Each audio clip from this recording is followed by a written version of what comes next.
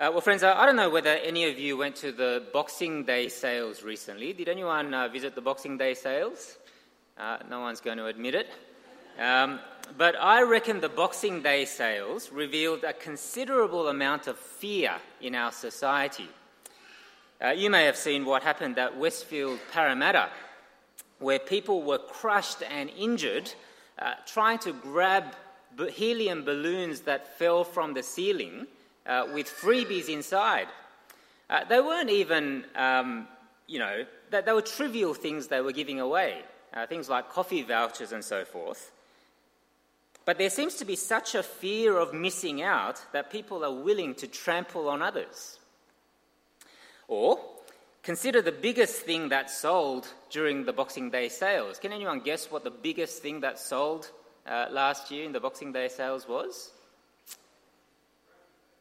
Wrapping paper? No, good guess. It wasn't wrapping paper. It wasn't the latest PlayStation or the latest gadget or latest novel. No, apparently what sold in great numbers this time around were air purifiers. You see, in the midst of bushfires and smoke, there seems to be a great fear of what it might mean for our health and for our future. In addition to all these things, Christians can also live with fear, can't we? Often it comes because we can begin to think that being a Christian means that we are on the losing side. Often it seems, doesn't it, that being a Christian is weak and foolish and unimpressive in the eyes of the world, whereas those in the world seem strong and impressive and wise. I can feel this way, for example, as I see many of my non-Christian friends working really hard and getting ahead in life, whereas my Christian commitments often means that I don't rise up the corporate ladder nearly as quickly, if at all. Or I can feel this way as I see many of my non-Christian friends freely enjoying what seems to be the good life, a life of endless food and travel, while my Christian commitments often means that I can't be taken away from my Christian commitments. Or I can feel this way as I see public Christians hated and maligned and ridiculed by the media and those who shape public opinion, so that I feel unsafe as a Christian. What are the things that you fear as a result of being a Christian person? What are the sorts of fears that you and I are taking with us as we enter into a new year in 2020? Well, last week we began a new sermon series looking at some of the Psalms in the Bible. And I want to suggest that the psalm that we're looking at this morning, from Psalm 53, is one that speaks of the reality of fearing those who oppose God and his people.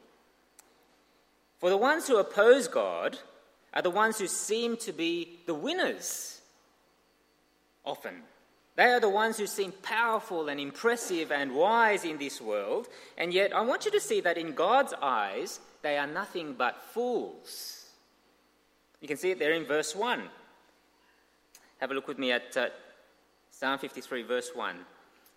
The fool says in his heart, "There is no God." They are corrupt, doing abominable iniquity. There is none who does good. Now, it's important to see that the word for fool that you see there does not mean somebody who is unthinking or a nitwit or an idiot. Rather, it's speaking about the person who lives life with the wrong assumption. What is that wrong assumption? Well, it's the assumption that there is no God and therefore there is no one to whom I am accountable. And so this passage is not really about what you might call philosophical or reasoned atheism, as it is so often made out to be, but it's about practical atheism. In other words, God calls fools those who live practically as though there was no God to whom they are accountable. Now, This will obviously include those who are philosophical atheists, although in my experience, there are not too many genuine philosophical atheists around who have really thought about their position. There are some, but there are not many. Most people who claim to be atheists, you will find, are really agnostics who, if you press them, do not really believe that there is no God in this world, but they're just simply unsure about whether there is a God or not. In fact, you may have heard about the easy way to turn an atheist into an agnostic. Has anyone heard about the easy way to turn an atheist into an agnostic? You simply ask the atheist, what percentage of the world's knowledge do you think you possess? If they are realistic, they might say something like, well, less than 1%. Then you say, well, do you think it's possible that God has revealed himself in the other 99% of the world's knowledge that is out there? Unless they are completely arrogant, they will say, yes, well, I suppose that's possible. Congratulations, you've just turned an atheist into an agnostic. And yet here's the thing. The fool in this passage is not just the philosophical atheist or the agnostic, but it is speaking about those who are practical atheists who live life as though there is no God to whom they are ultimately accountable to. And you see this kind of practical atheism everywhere, don't you? You see it among the non-religious, obviously, but you also see it among the religious. In fact, it is the religious form of practical atheism that is so dangerous, for it is possible to appear outwardly religious, claiming to believe in a God, and yet say in your heart, inside, that there is no God, and to live life as though there is no God to whom I am ultimately accountable. Now, friends, because the heart of the practical atheist is corrupt, notice in the passage that it leads to corrupt deeds. In verse 1, the foolish are the ones who do abominable iniquity and the opposite of what God calls good. In other words, inner corruption in the human heart leads to outer corruption. Or if I can change metaphors, an inwardly diseased tree will always produce outwardly diseased fruit. This, of course, is what the Puritans called total depravity. Now, the doctrine of total depravity does not teach that human beings are all as evil and depraved as we can possibly be, for that would obviously be untrue. But it is saying that because of the corruption of our foolish hearts, which have rejected God, well, there is actually no part of us that is untainted or uncorrupted by that, including our speech and our actions and our thoughts. I don't know about you, friends, but if you could see the things that I have done in my life and said to other people and thought about in my mind, often in private, then I'm sure that you would conclude that I am a depraved person. And I'm guessing that that is the same for you as well. And so what the psalmist is talking about here is not an intellectual problem, but a moral problem. It is the moral problem of a person rejecting God in their hearts such that they convince themselves that there is actually no God and I am not accountable to him. That's why even the little old lady who keeps all the rules and lives a decent life is still a fool in God's eyes if she keeps on living life as though there were no God, you see. You might have heard the illustration of the captain of the Navy looking out of his telescope and seeing another ship in the distance. He sees that all the crew on the other ship seem to be working very hard in hoisting the sails and scrubbing the deck and doing all those things that sailors do. And yet the captain then points his telescope upwards, and he sees that on top of the ship is a black flag with a cross and skull bone, with a skull bone and cross on it. In other words, it's a pirate ship. And so the captain is concerned, and he sails over to this ship. But rather than destroying the pirate ship, what he does is he lays out a bridge, and he gives the sailors on the other ship time to cross over to the naval ship and be pardoned if they would only leave their pirating ways behind. Now, the pirates have three options as far as I can tell. Firstly, they can cross over, can't they, and be pardoned. Secondly, they can think over it a little bit more, but risk time running out. Or thirdly, they can remain on the ship and eventually be destroyed. But what they cannot do is simply pull up their socks and just try to work a little bit harder. For the problem is not their inability to do some good things. The problem is that they are on the wrong ship to begin with. That's the moral problem, isn't it? Now, friends, it's easy at this point to see these fools that the Bible speaks about as people out there, isn't it? Perhaps we think of the non-Christian or pagan world when we think of people living in foolishness. Or at least we think that it must not be talking about me, it must be talking about some other person.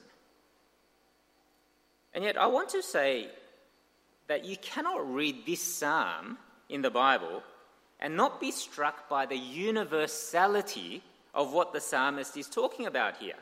Let's pick it up from verse 2. Have a look with me at verse 2. Verse 2 says, God looks down from heaven on the children of man to see if there are any who understand, who seek after God. They have all fallen away. Together they have become corrupt. There is none who does good, not even one. You see, here we have a picture of God himself looking down from heaven, scrutinizing humanity. It's as though he's looking through a magnifying glass to see if there is anyone who is wise and understanding and who seeks God in their lives.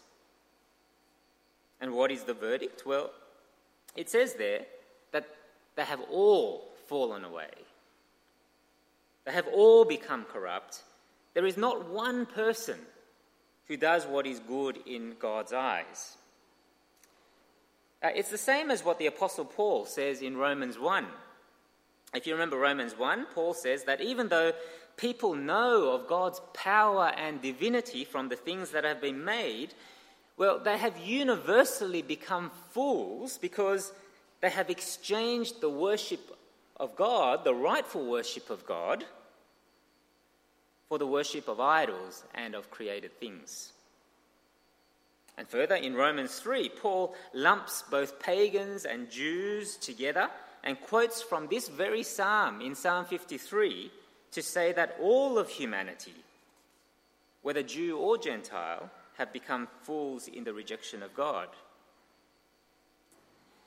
You see, friends, if we are people who belong to Jesus, then this psalm reminds us that we were once just as foolish as the rest of the world in our rejection of God, but for his grace and his mercy in changing us. Further, God's word reminds us that even though we may be saved by this astonishing grace of God, well, we still find it a struggle because we wrestle with our sinfulness and our foolishness in our lives, don't we? And so we who belong to Christ can often live life thinking that we are not accountable to God for our actions and not seeking God. Is that true of you as it is true of me? I mean, friends, think back over 2019. How much of your life decisions and my life decisions would you say were made with a genuine seeking of God's will? I'm sure we've all made decisions about our work, perhaps, or where to live, or what to study, or how we use our time, or how we use our money. We all make decisions, both big and small, in many ways. Would you say that in these decisions, you were genuinely seeking God, desiring to please him? Could you articulate from the scriptures why the decisions that you have made in your life might be pleasing in God's sight? Philip Jensen, who was the main Bible teacher at Campus Bible Study at the University of New South Wales, used to say that the one who seeks God with all his heart, mind, and soul will make major life decisions in this order. Firstly, he will choose a ministry or a church that he is going to commit to, because the most important thing in life is to serve God and his people. Secondly, he will choose to live as close to that church or ministry as possible, because he wants to maximize his opportunities to be able to serve God and his people. Thirdly, he will choose a job that will allow him to finance this kind of commitment. Now, I'm sure we can think of all sorts of exceptions to that general rule. But you see, this is the kind of person that seeks God with all their heart, mind, and soul, isn't it? But so often we get it around the wrong way, and we make decisions in completely the wrong order. If that's you, then God would say that is foolishness, and you and I need to repent. Now, will you repent as you hear God's word if you've been living in foolishness? Well, in Psalm 53, what are these fools who say in their hearts there is no God really like? Well, you can see there that they are the people who eat up God's people just like food. In other words, they consume God's people like they would consume a piece of bread. And you can see it there in verse 4, can't you? Verse 4, "Have those who work evil no knowledge, who eat up my people as they eat bread, and do not call upon God?" It's interesting that although all of humanity are described as fools in the first 3 verses, here in verse 4, you suddenly have 2 groups of people, don't you? You have those who continue in their foolishness, and then on the other hand, you have those who trust in God and rely on God, and they are described here as my people. And it is those who continue in their foolishness who eat up God's people like a piece of bread. In other words, they consume God's people, they take advantage of them and mistreat them because in their hearts they think, well, there is no God I am accountable to. Now, friends, what situation do you think the psalmist is referring to here in this psalm? I don't know whether you noticed, but often it's difficult to work out the precise historical context of many of the psalms. But here, I think we are given a few clues that can help us to understand something of what might have been going on as the psalmist penned this psalm. Firstly, did you know that this psalm is almost a carbon copy of Psalm 14? Now, I want you to keep one finger in Psalm 53 and flip over backwards to Psalm 14 with me. Flip over to Psalm 14 and just quickly scan your eye down Psalm 14 and tell me what differences you notice between the 2 psalms. They're very similar, but what are some differences that you notice with Psalm 14? I'll give you a few moments just to have a think about that. If anyone notices anything, you can just call it out. Fallen away? Yep. Say again, I can't quite hear you, Shane. Yeah. There's a slight difference in how that attitude of sin is expressed, isn't it? There are a few differences like that. Any other differences? Psalm 14 is in present tense, whereas Psalm 53, some of the verbs there are in past tense. Yep. There's one thing I'm fishing for here. Those are all true. Okay, so Psalm 14 seems a bit more comforting, whereas Psalm 53 seems a little bit condemning. Yep. That may be true. But I think you've hit upon something else in what you've just said. Notice that in Psalm 14, the personal name of God is used. So you see the word Lord in capital letters. That translates the word Yahweh, which is God's personal name, whereas you don't see that in Psalm 53, do you? The more generic word God is used. You see that? And so it seems to me that Psalm 14 is directed against fools who were actually part of the nation of Israel and who knew Yahweh, who knew the Lord of Israel. Whereas Psalm 53 is directed against fools who were not part of Israel but who were foreigners to Israel and to her God. And I think this is confirmed because if you come back with me to Psalm 53 and look at verse 5, Psalm 53, if you have a look at verse 5, you'll see there that it refers to people who encamp against God's people. You see it there? Now, it's likely that this is referring to a military siege of some sort. In the ancient world, they didn't engage in war the way that we engage in war. In the ancient world, cities had high walls surrounding it. And so if you wanted to attack a city, what you did was you set up a camp outside the city and you laid siege to the city. And you cut off any sort of supplies or food coming into the city, so that after a while the city would slowly starve to death, as no food or water could be brought into the city.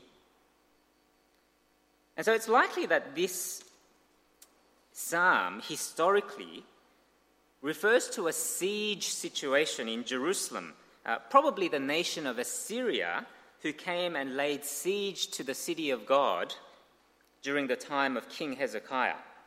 And you can read about this in 2 Kings chapter 18 to 20. 2 Kings chapter 18 to 20. However, friends, it has always been the case, hasn't it, that God's people have been under siege by those who seem more powerful and more impressive and more wise, but are in fact fools in God's sight. So, for example, in China, there has been a recent crackdown on house churches that worship the Lord Jesus Christ above the politics of the communist government of the day.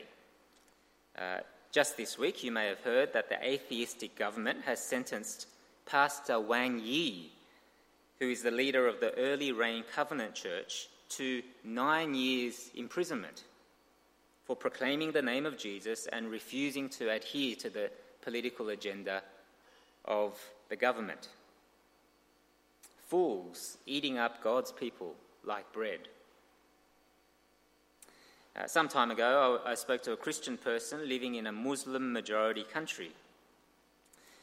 When I asked him about life in that country as a Christian, well, he said that the Muslim majority are so discriminatory against Christian people that they simply do not have the same employment opportunities as everyone else. And so Christians are, by and large, economically poor in that country. Fools eating God's people like bread. Or in our part of the world, There is a constant belittling and harassment and ridicule of public Christians like Margaret Court, for example, for holding orthodox Christian views on sex and marriage and things of eternal significance. You and I, I'm sure, feel this kind of pressure in our places of work and study and among people we know. Fools eating up God's people like bread.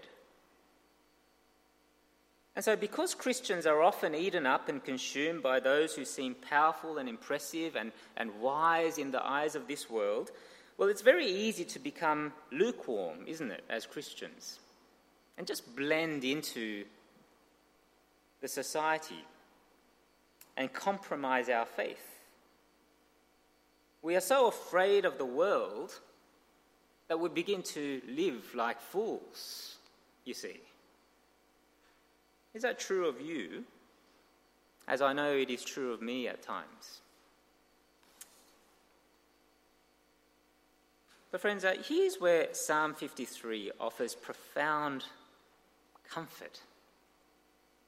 For the final verses encourage God's people to look to the finale that God has in store for the foolish who eat up God's people like a piece of bread. You can see it there from verse 5, can't you? Verse 5, there they are in great terror, where there is no terror. For God scatters the bones of him who encamps against you. You put them to shame, for God has rejected them. Oh, that salvation for Israel will come out of Zion when God restores the fortunes of his people. Let Jacob rejoice. Let Israel be glad. Now, it's a bit challenging to work out here, at the beginning of verse 5, what it is saying, and in particular, who the they is referring to. Some people think that it's speaking about God's people who are in great terror because they are besieged by the Assyrian army, but there is in actual fact no terror because God is with them. That could be one possibility.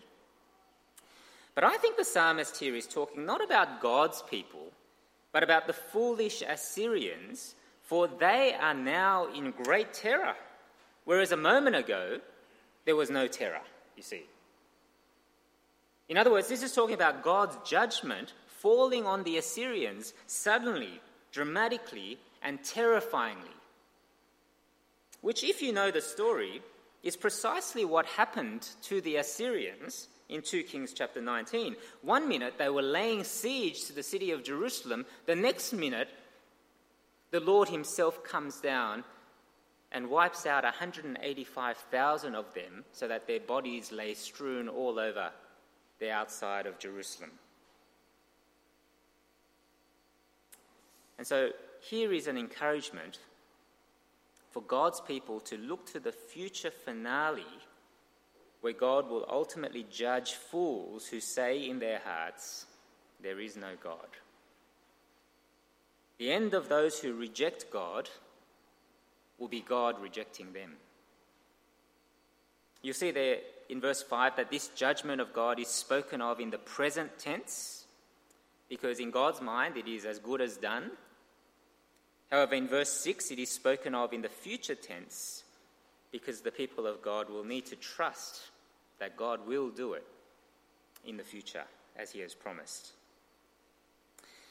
In my primary school days, I remember that our school had a rugby team. We weren't very good. Most of the players were scrawny little Asian kids. And I remember that every single game we played, we were down by many, many points at half-time. And you could see the opposition team gloating. But we also knew that things were not as it seemed. Why? Well, some of you know this story, but we had Eddie on our team.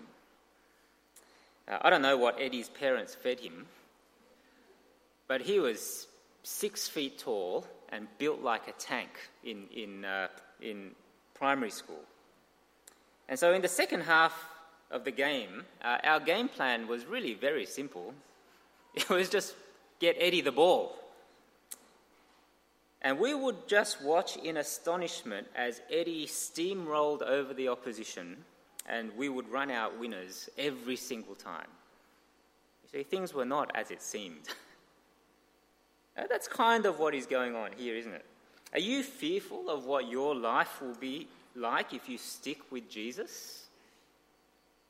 Do you sometimes have this niggling doubt that following Jesus will mean that you are going to be on the losing side? Are you afraid that living with Jesus as your king will mean that you miss out in life? Because, well, frankly, that's what it sometimes feels like at times, doesn't it? Well, God says in the psalm that things are not what they seem. For in Jesus' death on the cross, what looked like foolishness was actually the wisdom of God. And what looked like weakness was actually God's power in defeating our greatest enemies of sin and death and the devil. And God in his word promises that a day is coming when the Lord Jesus Christ himself will come, will return suddenly, dramatically, and unexpectedly, and destruction will fall upon the foolish who say in their heart, there is no God. In our New Testament reading today from 1 Thessalonians chapter 5, it says in verse 3, while people are saying there is peace and security, there is no terror here, then sudden destruction will come upon them as labor pains come upon a pregnant woman, and they will not escape. And so, how are we to live as God's people?